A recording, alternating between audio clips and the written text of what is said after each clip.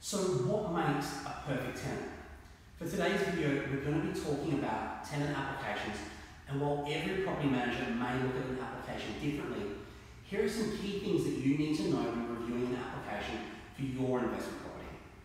So let's assume that we have been given ample identification so that we can safely say the applicant is who the applicant says they are.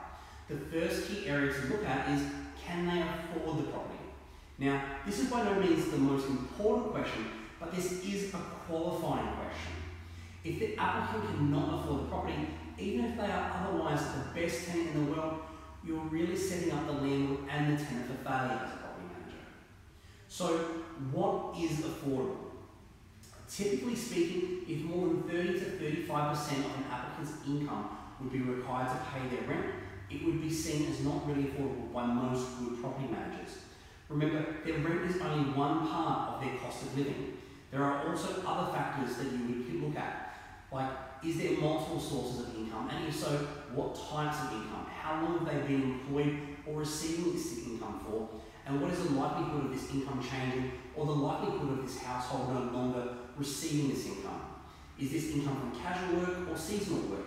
Basically, you're not just wanting to know if the rent is affordable now, but also what is the likelihood of it being affordable in the foreseeable future. The second key area is, will they look after the property?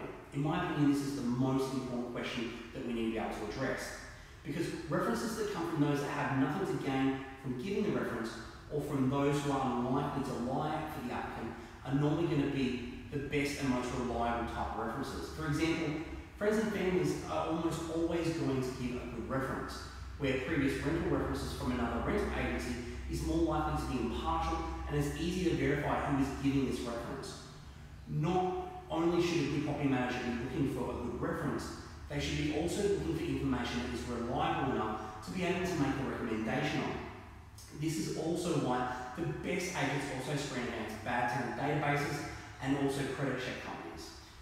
The third key area is the presentation side of the application. You can also think of this as a gut check. Basically, inspections are like interviews.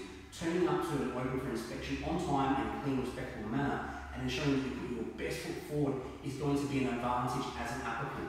Where rocking up late and being dressed inappropriately is not going to be a good sign if you think of this part of the process like an interview.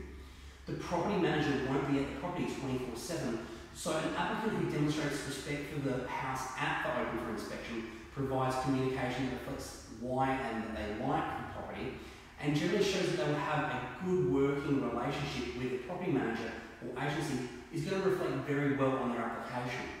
The inspection also allows the property manager to better understand the person and their circumstances better for when they discuss the application with the landlord.